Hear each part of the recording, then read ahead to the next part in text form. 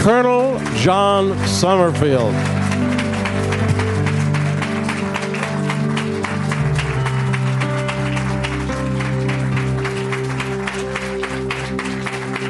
Okay, if you'd remain standing the rest of the evening, I'd be honored to. Go ahead, have a seat, please.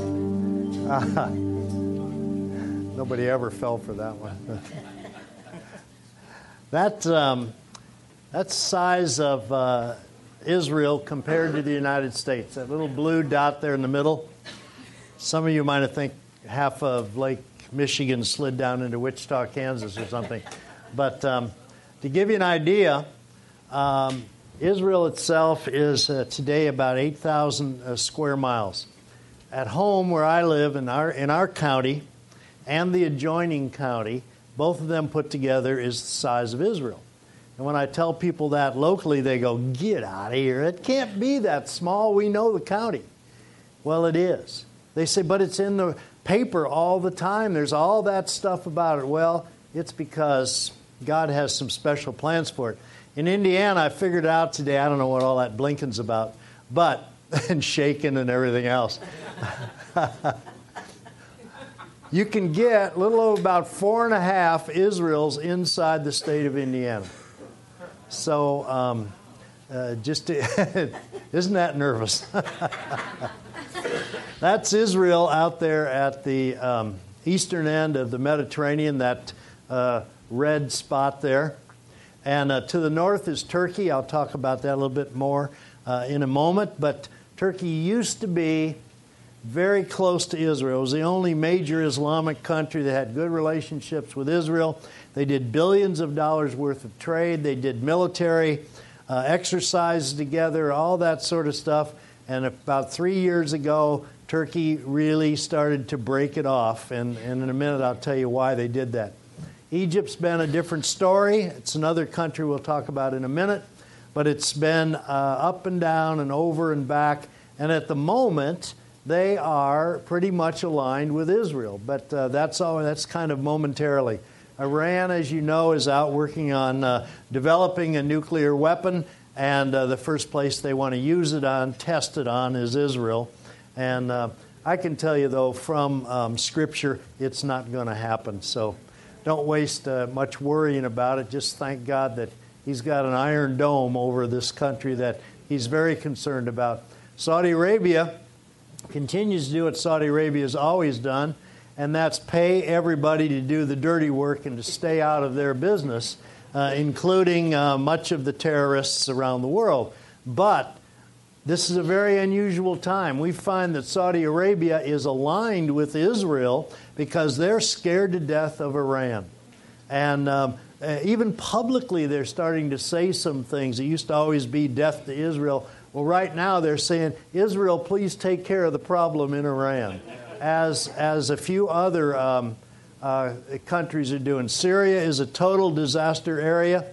Hundreds of thousands, I doubt that we'll ever know the number, have been killed there in the fighting in the last few years, and this is where ISIS has really developed out of. Iraq is I hate to say it, but Iraq is very much like what we did in Vietnam and what we're doing right now in Afghanistan. When we get tired of something, we don't stay, and we declare victory, and we go home knowing we haven't finished the job. And certainly the way we got out of there now has spawned the great difficulty that's going on there. It's a terrible disaster area after all of the blood and treasure that we have spent there. We attempted to walk away with it without any repercussions, and the world is seeing the repercussions at the moment. Jordan is immediately to the east of Israel, and King Abdullah was here about a month ago. He was begging for arms, and the White House said, "Well, we'll give you some sea rations and Band-Aids if you want them." We were of no help. He is one of the few kingdoms in the Middle East that is still on the throne after the start of the Arab Spring about 3 years ago. And it's a very shaky throne. But he is he's taking the lead in the fight against ISIS. That's King Abdullah. Lebanon to the north, in fact, it doesn't exist as a nation. That's a joke. Beirut is,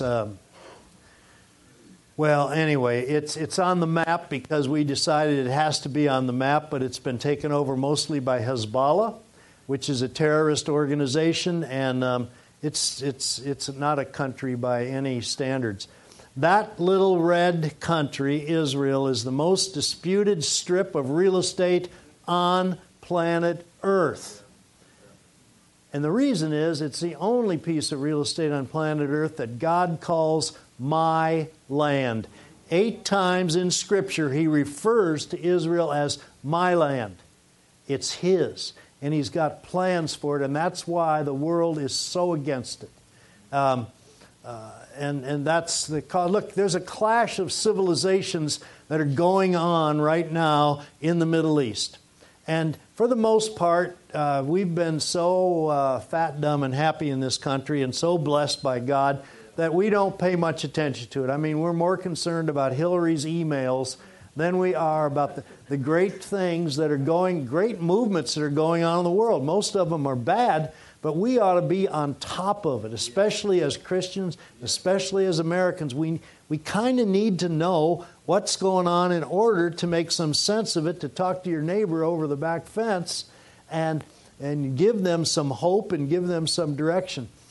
I'm going to show you several empires now that have all ruled that area of the world. And one thing you find out in the Middle East, when you're talking with real Middle Easterners, you got to watch out and understand what century their mind is in, because we don't understand this as Americans. As Americans, we're at the top of our game. This is the pinnacle. We grew up in a country that was leading the world in all sorts of things, and so we're very much in the now.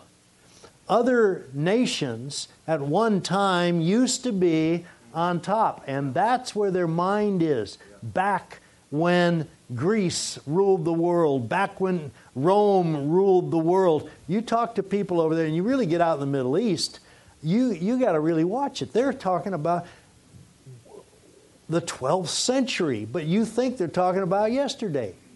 And they have these empires that I'm talking about right now all have pretensions of again leading the world and being on top. And one is the Ottoman Empire.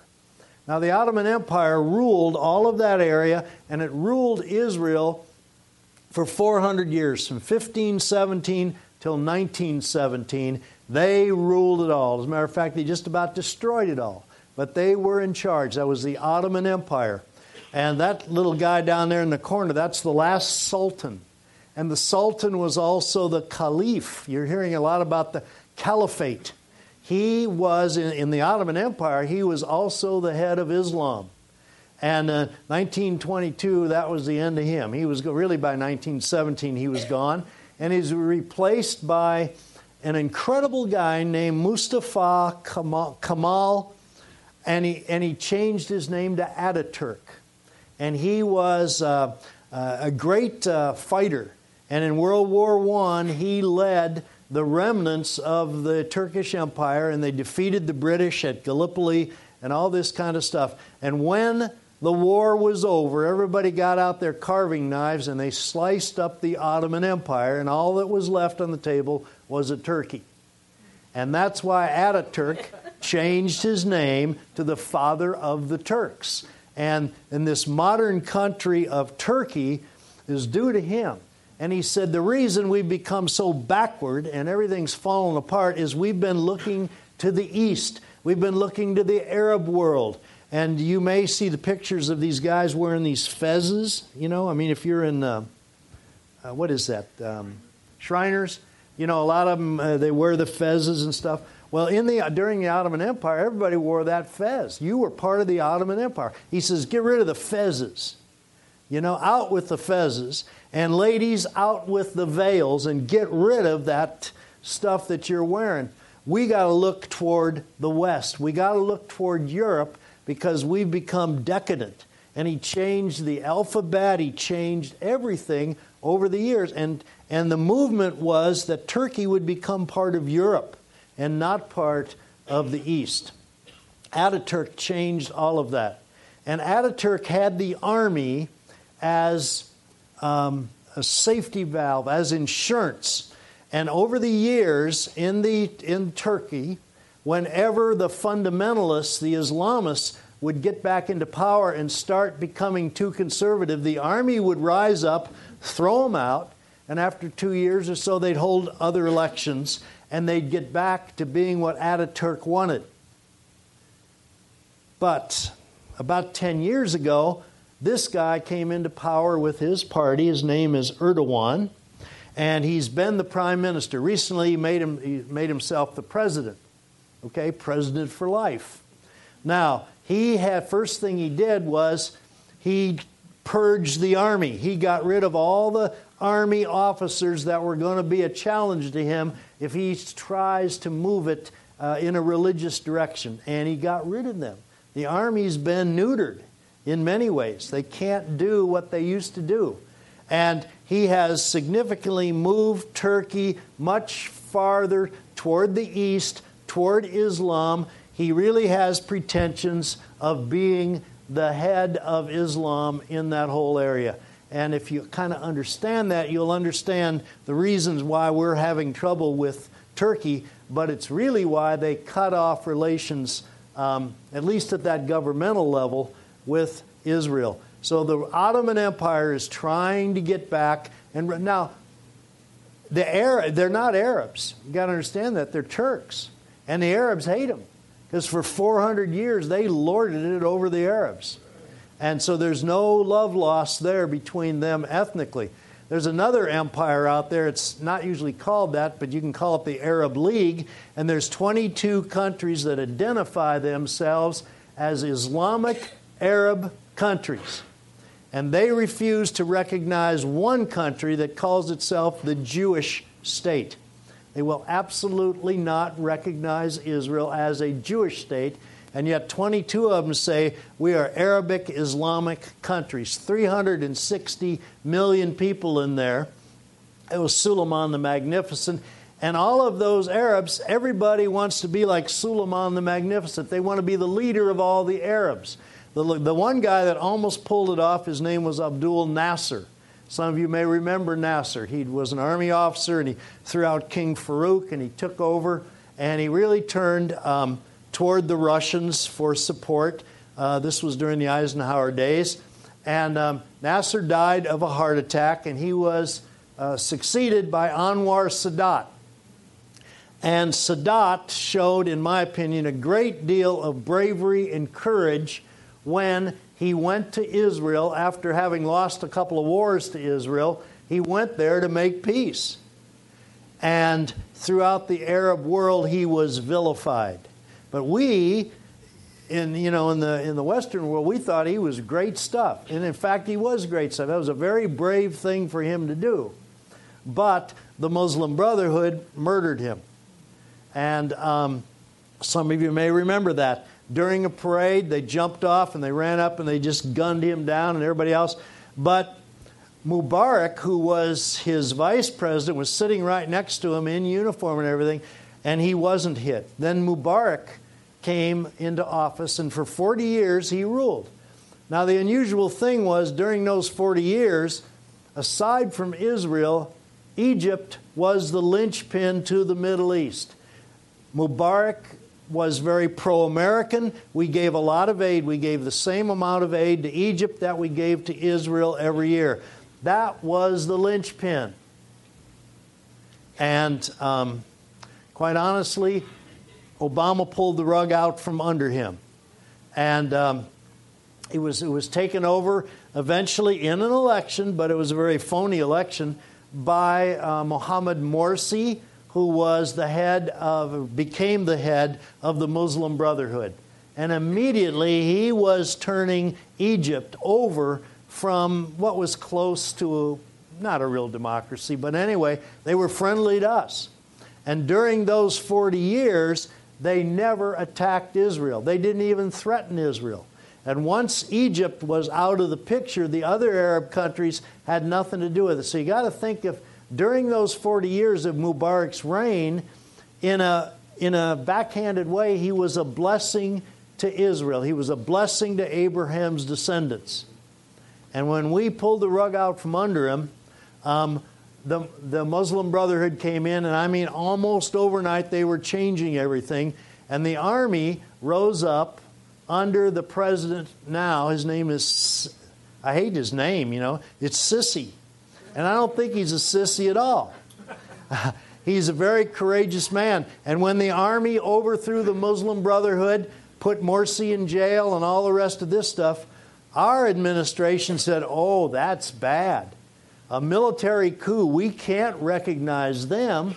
And even though he now is cleaning out the Muslim Brotherhood, who is a direct enemy of the United States and a direct enemy of Israel, anyway, they kind of drove him up to see Putin. And because Putin's always going to jump in there, that's Russia, to back him, it's kind of in limbo right now. I mean, anybody with a brain ought to see this is the guy we ought to support. Because he is, and right now, he's defending Israel, and he's the guy that could be very supportive of the United States, but we seem to turn those guys over. Now, the other empire that used to rule all that area and has pretensions of coming back is the Russian Empire. And that's Peter the something or other, madman. And in 1917, Lenin came in there and turned the Russian Empire into a communist empire. And he was succeeded by Joseph Stalin. And this is the new Joseph Stalin, Putin. Putin is ruler for life or until somehow they get rid of him, but he is touching the nerves of a big segment of Russia that likes being back and likes pushing into the Ukraine and push. And I think what we're seeing is a setting of the stage of what eventually is going to turn into these nations coming against Israel. But I've read the story. They are going to be sorry they did that. They are going to be wiped out. And anyway, that's the next thing on the schedule, at least as far as we know. That's not the Battle of Armageddon, but that's the next one that's rolling down the road. And Putin's pushing his way in there, and he'll probably be part of it. The last empire that used to rule all of that was the Persian Empire. And you may have heard of the Persian Empire. But in 1935, the Persian Empire changed its name. Why 1935? What was going on in Europe? Hitler came into power in 1933. By 1935, Hitler was telling all this stuff about the Aryan nation and how the pure German is an Aryan and all Aryan, all that sort of stuff. And the rulers of Persia, who had that name for 3,000 years, said, we're changing our name to Iran. It means the land of the Aryans. They were very much in accord with everything Hitler was saying about how the Jews are ruining our bloodline, and the Jews this and the Jews that and all that stuff. It shouldn't surprise anybody that all the stuff coming out of Iran today is exactly the same as Hitler was promoting in the 30s. Look, it's all satanic. Satan was involved in Nazism and the killing of the Jews. These guys are the same thing. The Persian Empire ruled all of that. Remember now, the Persians are not Arabs and they're not Turks. And they were over the Arabs and the Turks, and they hate them. So you've got an ethnic divide there, but they do share one thing, they're all Muslim.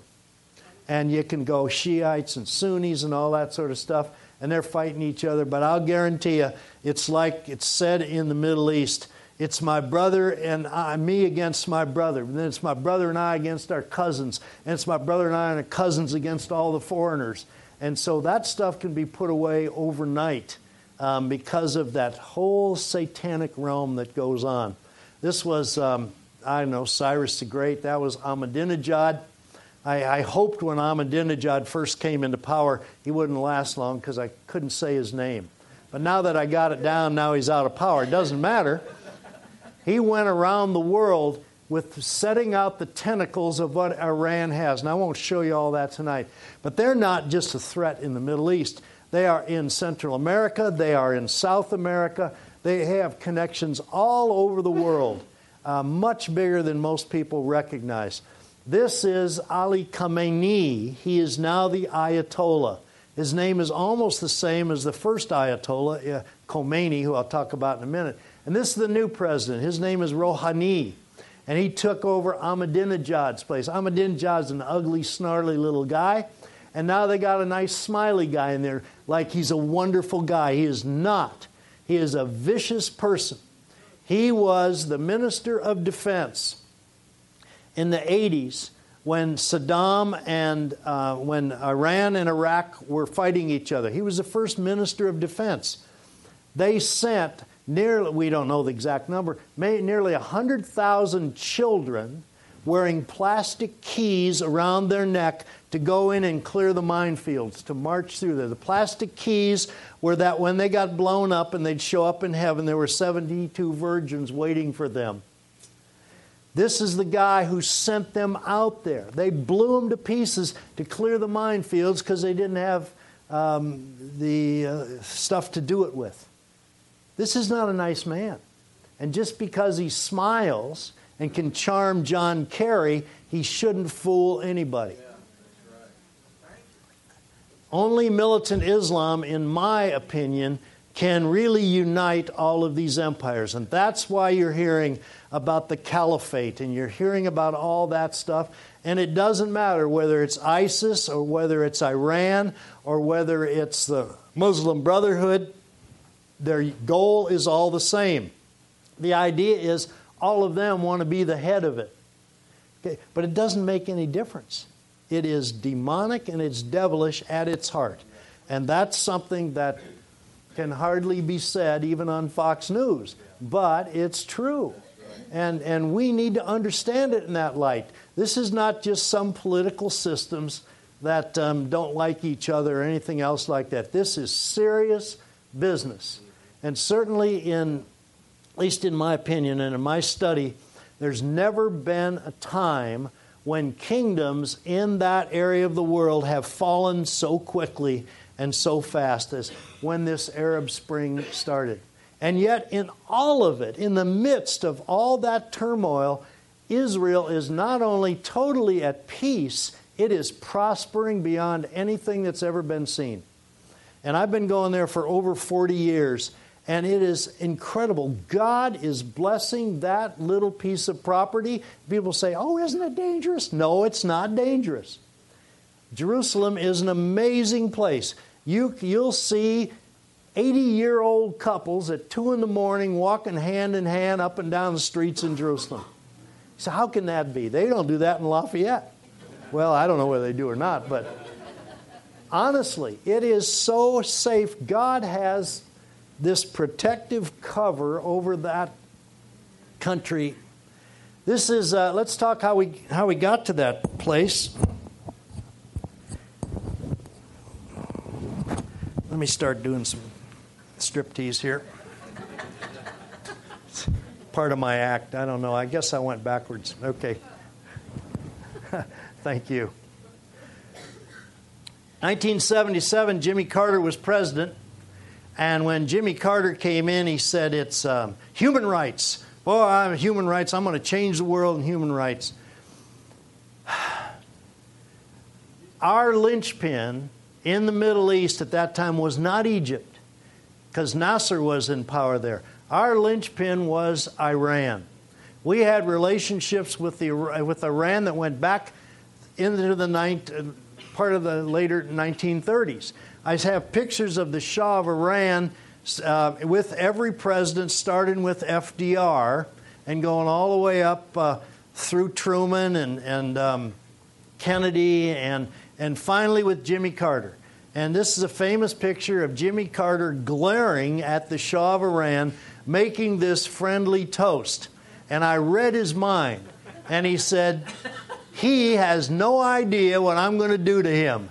And he says, to Iran, an island of stability. Thank you, President Carter. I remember this so well because I remember reading these things coming out of a unnamed source at the White House. the Shah is bad, the Shah has secret police, all this stuff undermining him, and finally the rug was pulled. And this was the Shah of Iran. Remember, Iran at that time was a friend not only to the United States, but a friend to Israel. Israel got all of their oil from Iran. That's almost unbelievable today when you think about it. The Shah of Iran was a blessing to Israel. The Shah of Iran was a blessing to us. Sure, you can find warts on any leader in the world, and you can say, oh yeah, he was a dictator and stuff. He wasn't exactly, but nevertheless, we found things that we didn't like about him. So we got rid of him, and what did we get? The Ayatollah Khomeini came in 1979. The world has never been the same since. It was an unbelievable change that was brought about by stupid policies.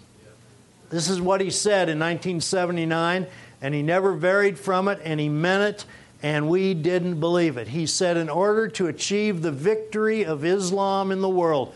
Oh, wait a minute, that must be a mistake, because it's a religion of peace. What do you mean, victory? Is this some sort of a game? In order to achieve the victory of Islam in the world, we need to provoke repeated crises and restore value to the idea of death and martyrdom. In 1983, when this truck pulled in to the Beirut airport on October the 23rd and blew up and killed 241 Marines and Navy personnel, at first, in the investigation of it, because the Marine that was on the gate, I don't want to go into all the problems of how that came about. It was with such stupidity. But that Marine said, you know, when that guy drove past me, he was smiling. And we thought, wow. Because we heard the same thing back in April when a truck pulled up in front of our embassy in Beirut and blew itself up.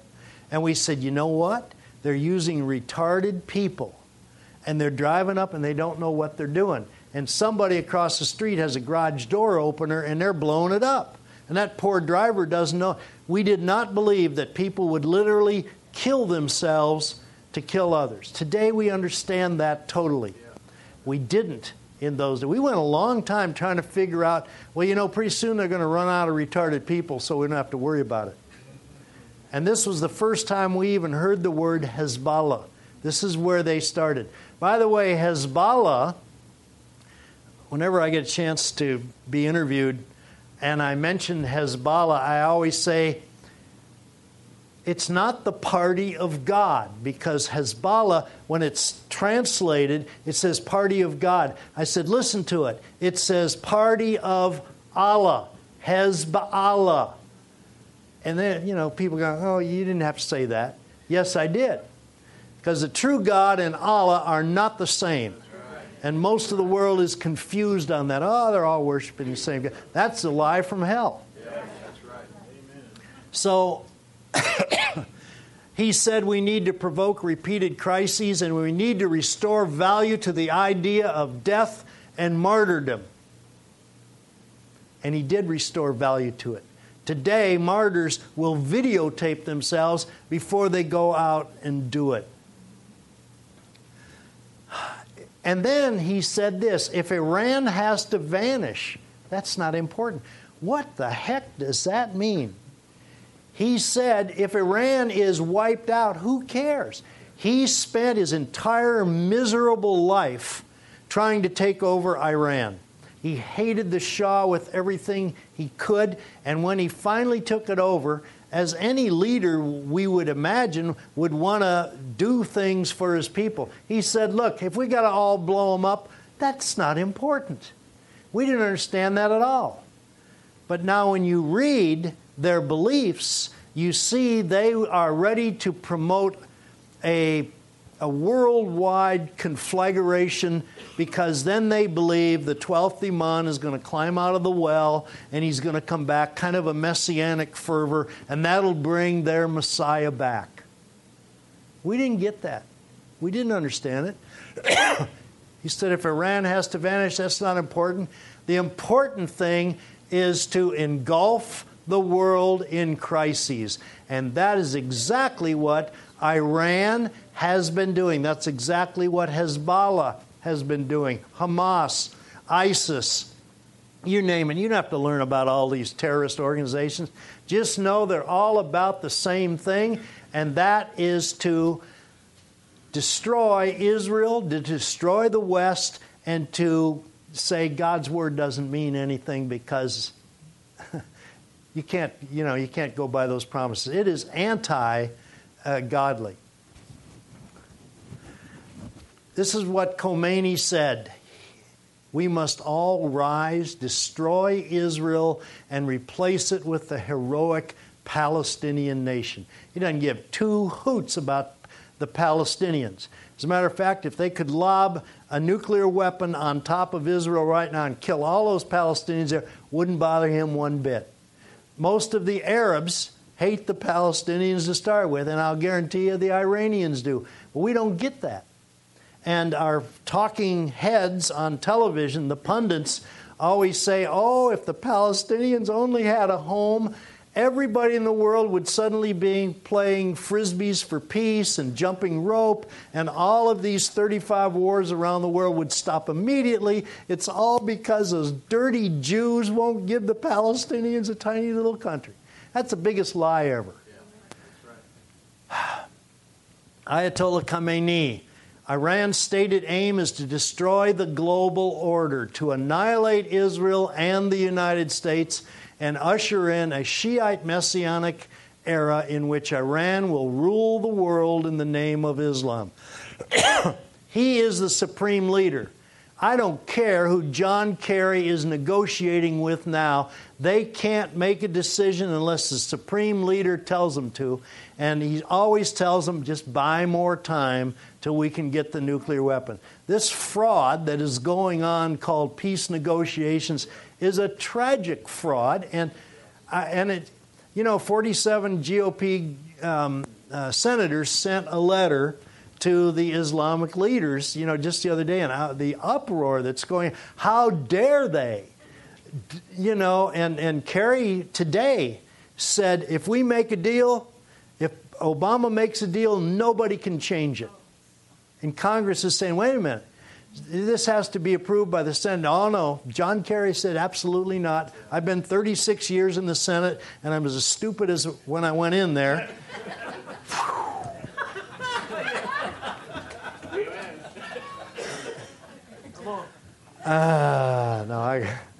There's no use wasting energy on John Kerry. When I was at Auschwitz, I saw this sign. It says, the one who does not remember history is bound to live through it again. George Santa Anna.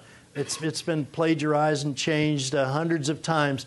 But it's this. Those who cannot remember the past are condemned to repeat it.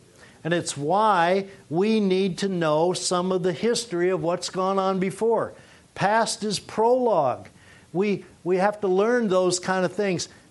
God's word in Hosea says, my people are destroyed from a lack of knowledge.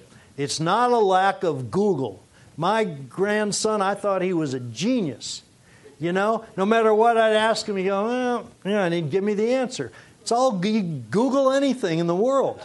He's a pretty smart kid, but had me fooled for a while. I can see he can text without looking at the letters. I can't even text when I hit him.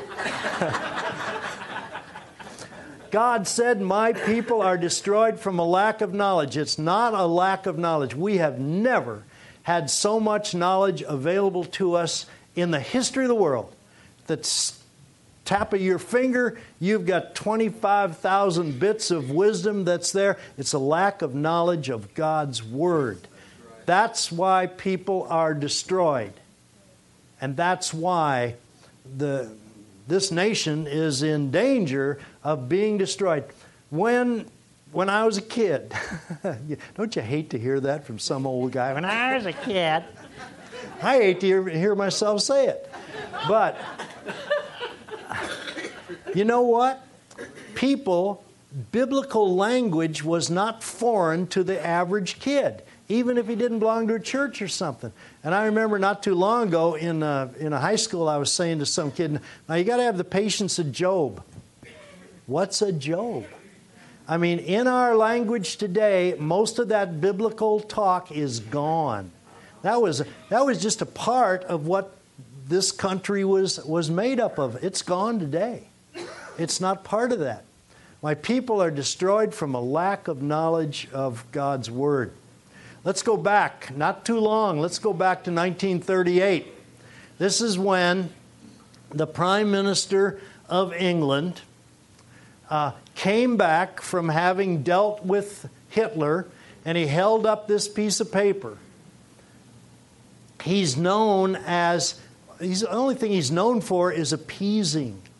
It's like feeding the alligator. You just keep feeding it everything you can, hoping that eventually when he gets around to eating you, you'll be the last thing. And this appeasement, and this is what he said when he came back with this piece of worthless paper that Hitler had signed. He said, my good friends, this is the second time that has come back from Germany to Downing Street. Peace with honor. I believe it is peace for our time. We thank you from the bottom of our hearts. Now I recommend you go home and sleep quietly in your beds. You know how long they had to sleep quietly in their beds? 1 year. World War II started, and it was based on giving in to Hitler. There's this sort of horrible appeasement. There was some guy who was out of power screaming bloody murder for years. You can't trust Hitler. His name was Winston Churchill. He was not in power. Oh, Churchill, he's just a nutcase, right wing. Don't listen to him, all the rest of that stuff. When the war started, the first guy they called back was Churchill. But up until then, this was what the mindset of Britain and everything else was. Even though Hitler was arming, what are we doing today? Same thing. Okay?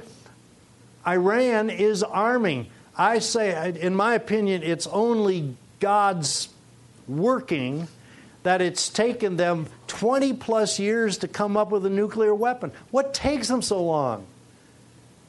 We had one in 1945. The Pakistanis, it's no secret. You can look it up and you can Google it to build one. Everything they try to, and they still haven't come up with it. God is preventing them from doing it. But no thanks to us here recently.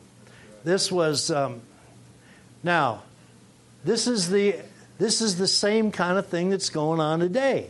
You've got John Kerry meeting with Rouhani. Rouhani now is the sweetheart because he knows how to smile and laugh. He's laughing. I know why he's laughing.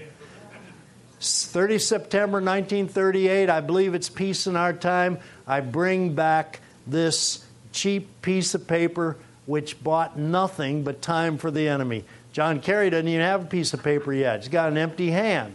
But it's the same thing. I didn't mean to make this a John Kerry show. Iran now, look, it's not just nuclear weapons. They've already taken over the capitals of 4 different countries. They've taken over, frankly, the capital of Baghdad. They moved over 1 million people into Iraq about 3 weeks ago with no visas or anything else, came in for a holiday. Nobody knows how many have gone home. But the fighting against ISIS right now are Iranian soldiers now lining up with Iraqi soldiers, and they cut us out of it. We're supposed to be over there training them. We didn't even know what they were about to pull off. They cut America totally out of it. They've already taken over Baghdad. They've taken over Damascus, Beirut, and Sana'a down in Yemen. Most people don't know about it, but the Houthis,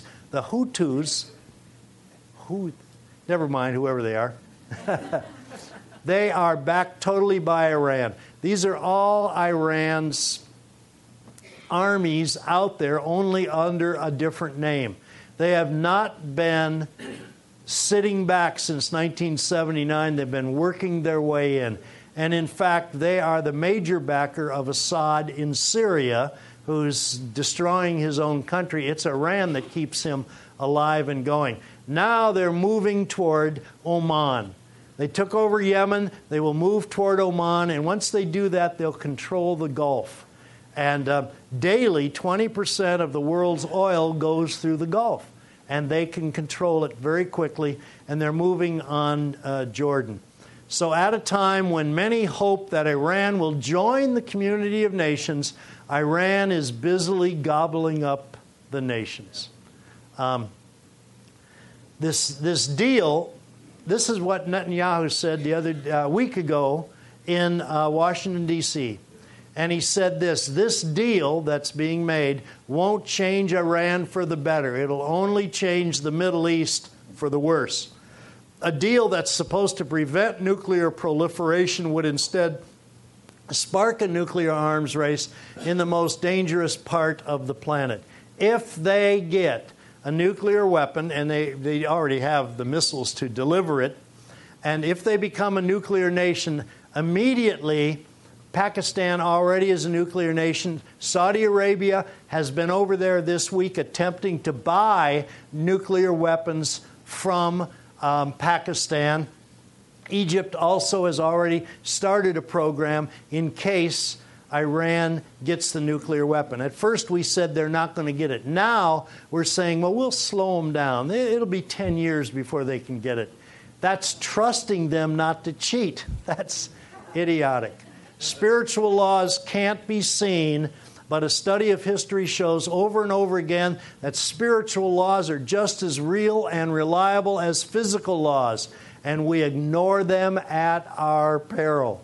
Anybody that's ever, stuck a fork in an electrical outlet, whack. I mean, we know that, right? Even if you haven't been hit by it, you kind of believe it. But you can't see electricity until you can see the results of it. Spiritual laws are just absolutely the same. And when God says, my people are destroyed from a lack of knowledge, and because you have rejected knowledge, the knowledge of God's Word, God says, I'm rejecting you. Whew, that's hard stuff. Oh, is He mean? He's not mean. He's warning us over and over again. I believe that Netanyahu coming to the country was a clarion warning to our nation, because nations are judged on how they treat Israel, the state, and how they treat the Jewish people. That brings judgment on a country. It brings blessing on a country, but it also brings judgment. Genesis 12:3 says, I will bless those who bless you. God's saying that to Abraham, but you can follow it out. That covenant was passed on to Isaac, to Jacob, and then to all of your descendants forever. That is an everlasting covenant. It's as much in place today as it was 3,500 years ago when God set it in motion. That's a spiritual law. He can set it in motion. You want to get blessed in your life? Find a Jew and bless them. It works. Find a Jew and curse them. Find out how electricity works when you stick a fork in there. Don't do it. Don't mess with spiritual laws. Get in tune with it. This is an unconditional promise to all mankind. It doesn't matter. If Ahmadinejad tonight decides he's going to be a blessing to Israel, God's hands are tied. God's going to have to bless him. Because if He blesses them, it's unconditional.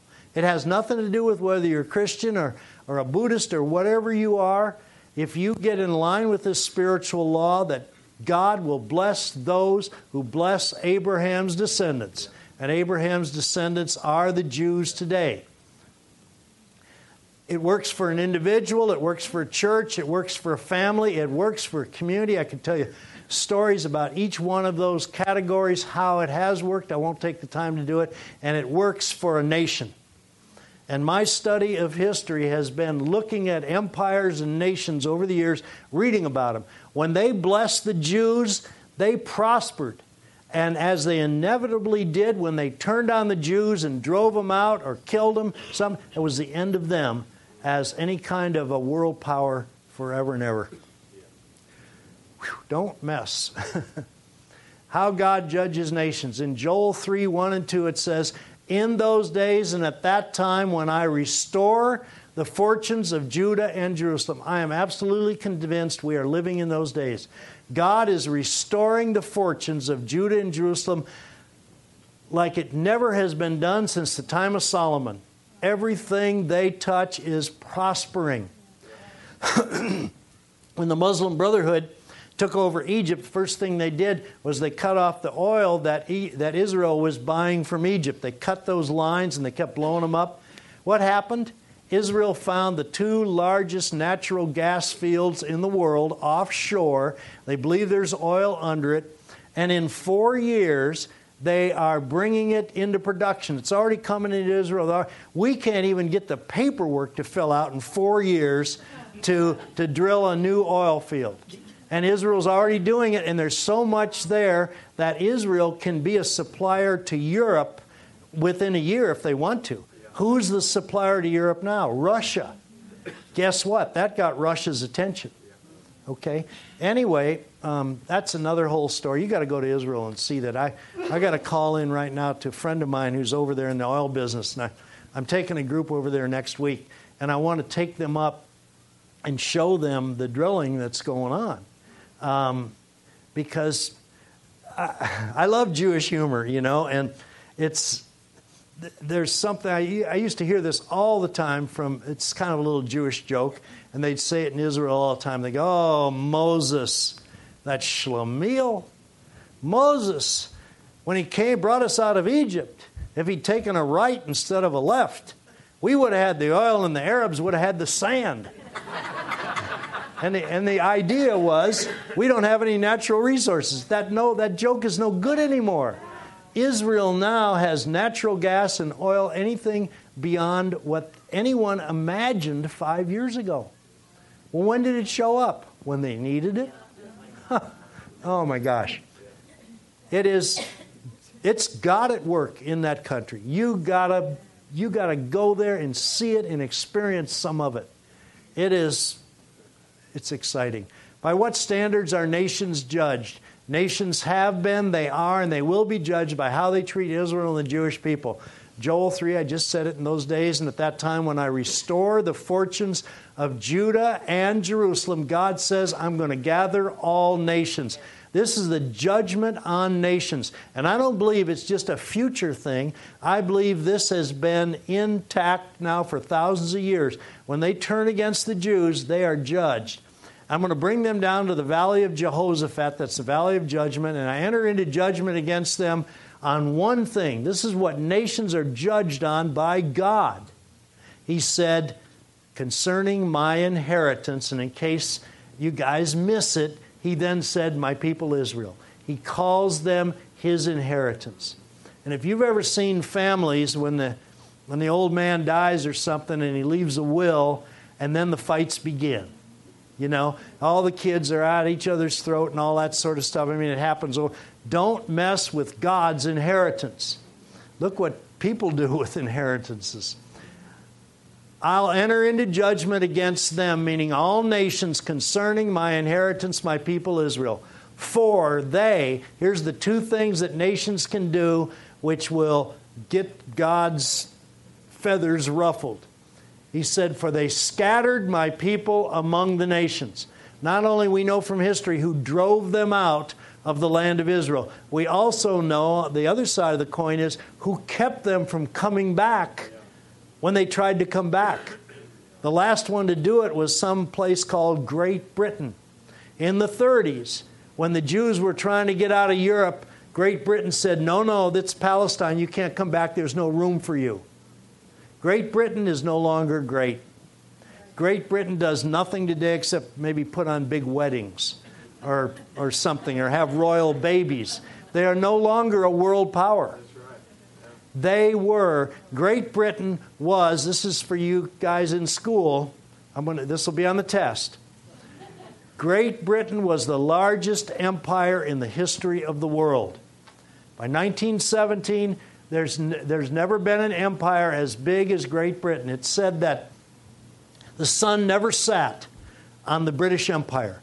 It was true. All around the world, they had, today, the air went out of that balloon right after they started dividing the country and scattering the people. And that was the end of them. The second thing God judges nations on are dividing my land. Don't divide my land. God is not greedy. He made it all, and He said, all I want's this little area here. And what do we say? You got to give the West Bank away. You got to give this away. You got telling Israel, that tiny little country, that they've got to do it. And that has been our mantra now for years. You got to give the Palestinians a country. That means take a third of the country away and give it to a people who, in fact, are not a people, but it's another story. I only want you to look at two things here. 1939, according to this one, there were 16 million Jews in the world. Some people think there were 18 million Jews in 1939. By 1945, there were 11 million, maybe less. 6 million, a third of all the Jews in the world in 8 years were wiped out in the Holocaust.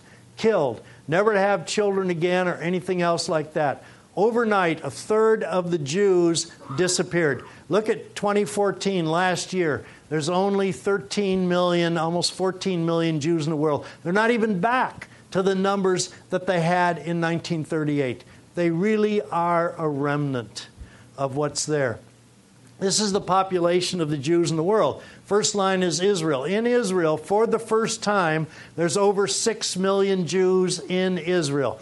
It's almost 43% of all the Jews in the world are now in Israel.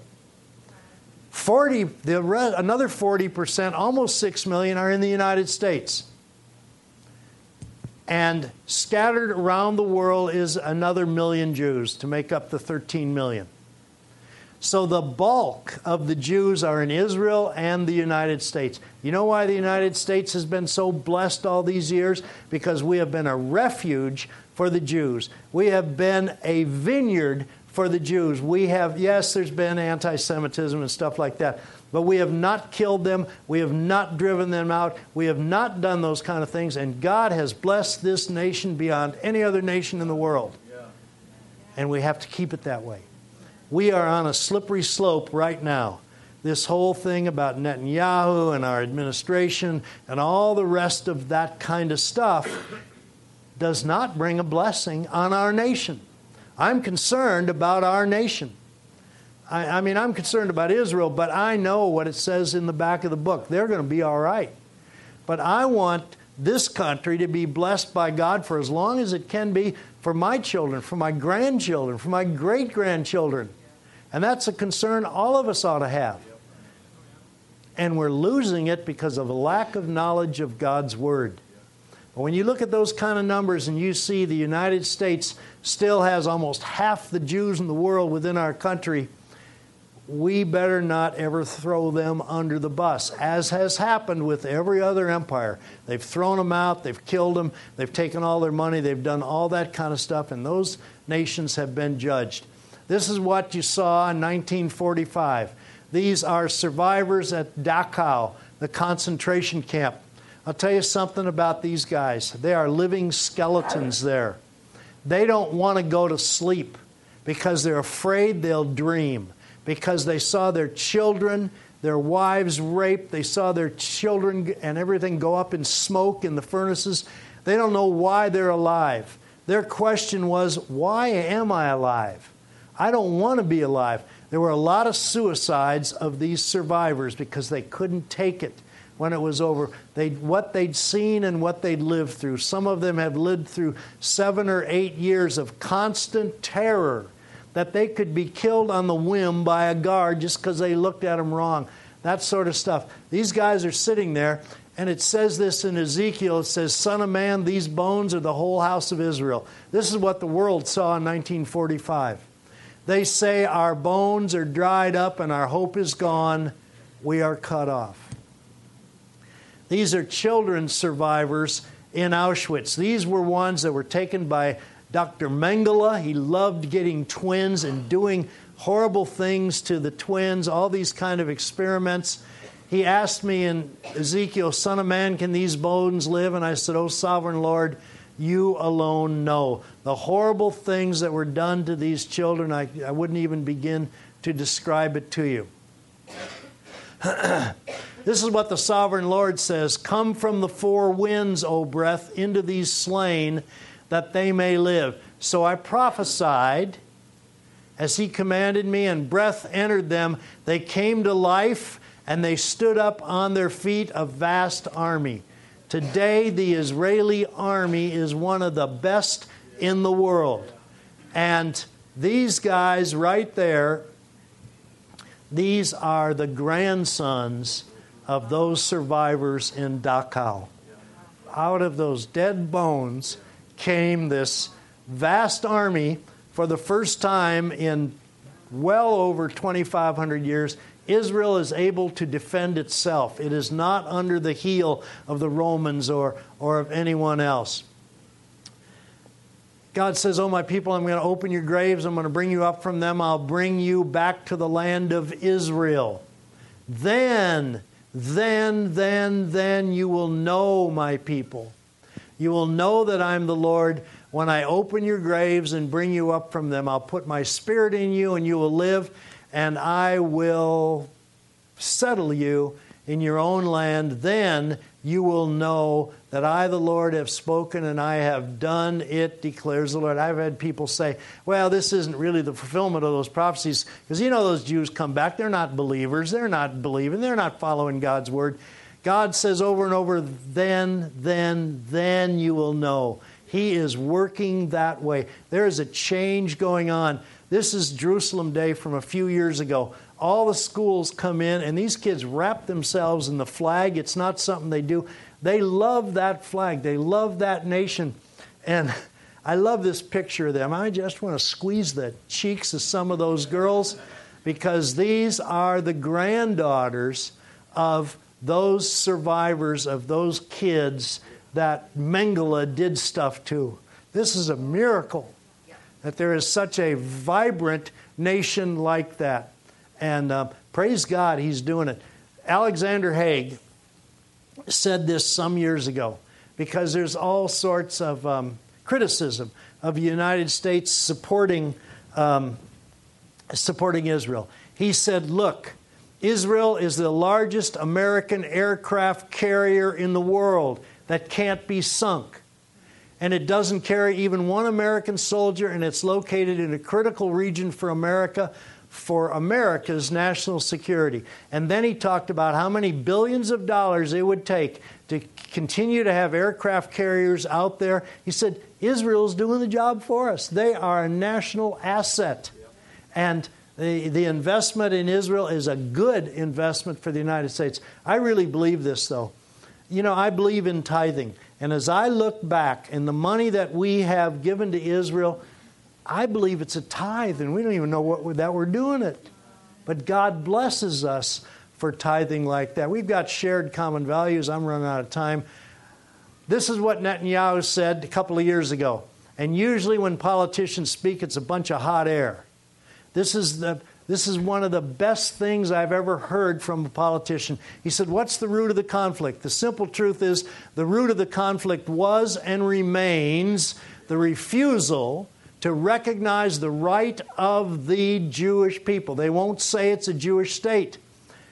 In Bible talk, the Jewish people are God's chosen people. Netanyahu continued, he said, the right of the Jewish people to a state of their own in their historic homeland, the Promised Land. That's how we understood it. He said, what's it all about? That God has a chosen people and He's got a Promised Land, and He's bringing them together. For a politician to say that is fantastic. The Bible commands us to pray for the peace of Jerusalem.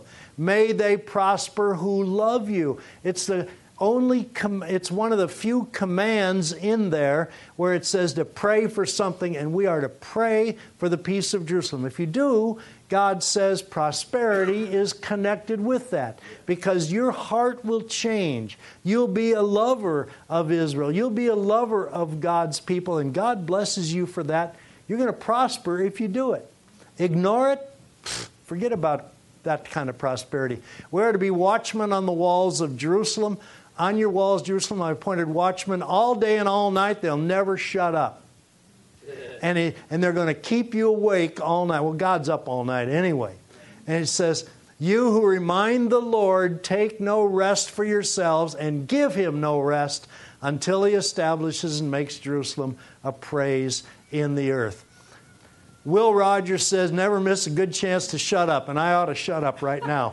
But I'm not quite done. Silence is, would you like to finish that phrase for me? Silence is golden. Ooh, good. All right, what's that, Family Feud? All right, you want some. Silence is, give me another one. Never mind. Next to God, no, that's cleanliness. Okay. Silence is, it's a blessing sometimes, isn't it? But here's what I want to say about silence.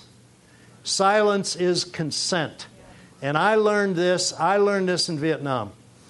When I was on the net, when I was on the radio, and I was listening to operations that were going on, if I heard something that was said that was wrong, that was immoral, that was, well, we ought to just kill this guy, something like that stuff, if I didn't say anything, I consented to it. My silence consented to it. We as Christians have been silent too long. And by that, the world has taken that for our consent. We've got to learn to speak up. I won't tell you some of these stories, but I did. Yeah, I will tell you a story. No, I don't have time. I got to make one up. Okay, let's see it. Some other time. Okay. But silence is consent in most things. If we have the opportunity to speak up, especially about something that's spiritual, we've got to speak up. We can't be consent. My mother used to say this to me, Johnny, don't talk about religion or politics. Sorry, Mom, it's all I talk about. But that was her. That'll ruffle people's feathers. Too bad. Those are most important things. And the pulpit has been silenced. Where else are you going to hear the moral things that affect us all the time? The issues that come up that people vote, and yet in many churches, well, I can't touch anything political. It'll upset Aunt Minnie somewhere and all that stuff. There was a pastor who survived World War II. His name was Niemöller. And he said this famous thing. He survived the war. He came to the United States and he spoke to pastors over and over again until his death in the 50s. He said, first they came for the socialists, and I didn't speak out. I wasn't a socialist, meaning a communist. They came for them. He was a World War I hero, but they took the socialists away. Then this is during Hitler's time, he says, then they came for the trade unionists. I didn't speak out. I was a trade unionist. He went in to be a pastor after World War I. He was a theologian during the 20s. Then they came for the Jews. I didn't speak out. I was a Lutheran minister. I wasn't a Jew. After all, they're taking the Jews away. He was a pastor in Berlin from 1931 to 37 in one of the most influential Lutheran churches there. And he says, then they came for me. And there was no one left to speak out for me. From 1937 to 1945, Hitler had him imprisoned. And he survived. Somehow Hitler forgot about it. He hung Dietrich Bonhoeffer, but he never got around to hanging him. But he didn't come here saying how brave I was. He said what a coward I was, why I didn't speak out. And he was telling pastors, you've got to speak out on these kind of issues. That famous picture of those survivors, the little head way in the back, is Elie Wiesel. And Elie Wiesel today is probably the most famous Jew in the world, Pulitzer Prize winning author and all the rest of that. And I got to go through this very quickly. Wiesel said, I swore never to be silent whenever and wherever human beings endure suffering and humiliation. When he was taken prisoner by the Nazis, along with his dad and mom, all the neighbors stood out there, and he said they were silent. That hurt more than anything as we were being led. We had lived in this community in Romania all of our lives, and when we were taken away, not a peep came out of our neighbors. He said, silence only encourages the tormentor, never the tormented. We must always take sides. Take sides on these issues. Know about them. You can figure out what the godly side is. It doesn't take rocket scientists to figure out where we ought to be standing. We must always take sides. Neutrality helps the oppressor, never the victim. Dietrich Bonhoeffer said this. He said, "Silence in the face of evil is evil itself." Come on back, Dietrich. It's evil itself. God will not hold us guiltless if we are silent when we can make a difference. Look, we live in the greatest country in the world with the freedom of speech and the freedom to speak out. And there's a lot of people who would like to silence you, but you must stand up and speak. Otherwise, you just fall into that. Not to speak is to speak. Not to act is to act. Look, I didn't really come here to sell T-shirts. This T-shirt, though, in many ways has changed my life. When I first started wearing this, it says Pro-Israel. I never had such a... People would just come up to me and go, "Yeah, right on." And they'd come up, "Yeah, we love Israel." They're saying things, and at first I didn't realize why they were saying it. I didn't know they were reacting. I've never had a shirt do that. And anyway, you'll be amazed. And I'll tell you who it's a real blessing to is Jews. Jews see that, and they can't help themselves but come over and say, "Why are you doing that?" Say, and I've got great answers. "Well, God wants me to bless the Jews." "Really? Why is that?" Those kinds of things. It really has been fantastic. And so I had a bunch of these printed. It pays my gas money. It pays me to get around. But I'll tell you what, you get some of these, you start wearing them, it changes your life. You will have people just... I've never, and I go everywhere wearing these kind of things, I've never had anybody say anything negative. Now, I haven't been to Berkeley wearing it, but, okay. But I'll tell you what, you can witness all the time, and you never have to say a word. This is one way. I mean, we say our life should be a witness and all that sort of stuff. Most of the time, they can't tell us from Joe Blow walking down the street. You wear something like this. I always wear an Israeli and an American flag, or an Israeli and a Texas flag pin. I mean, I can't get on a plane with somebody going, "Hey, I like that." Well, what they're saying is, "I'm with you." When spiritual principles are at stake, silence is not golden. It's yellow. We have to be ready and primed to speak up for what's right and what's honest. I have this picture. This is one of Norman Rockwell. He made 4 pictures during World War II, and this one has to do with freedom of speech, and this guy standing up in the town meeting in New England. And I love this. My kids bought me a picture because I was always talking about it. And at dinner table, I hang it. It's right over where my wife sits. See, I can look up, and I know I can speak up. And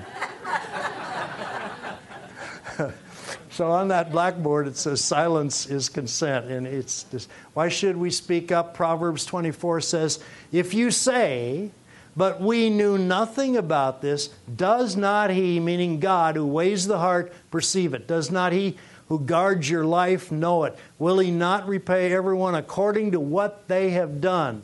And this is the kind of stuff.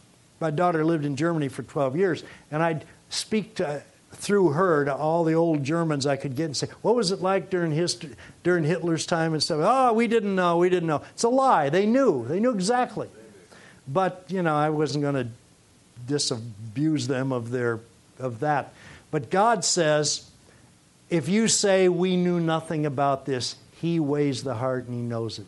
You and I know a lot about God's Word and about standing up for Israel. That's the one thing that's going to continue to bless this nation. Isaiah says, "For Zion's sake I will not keep silent. Stand up, speak up, pray up, and never shut up." Praise God. Thank you. I'm done. God bless you.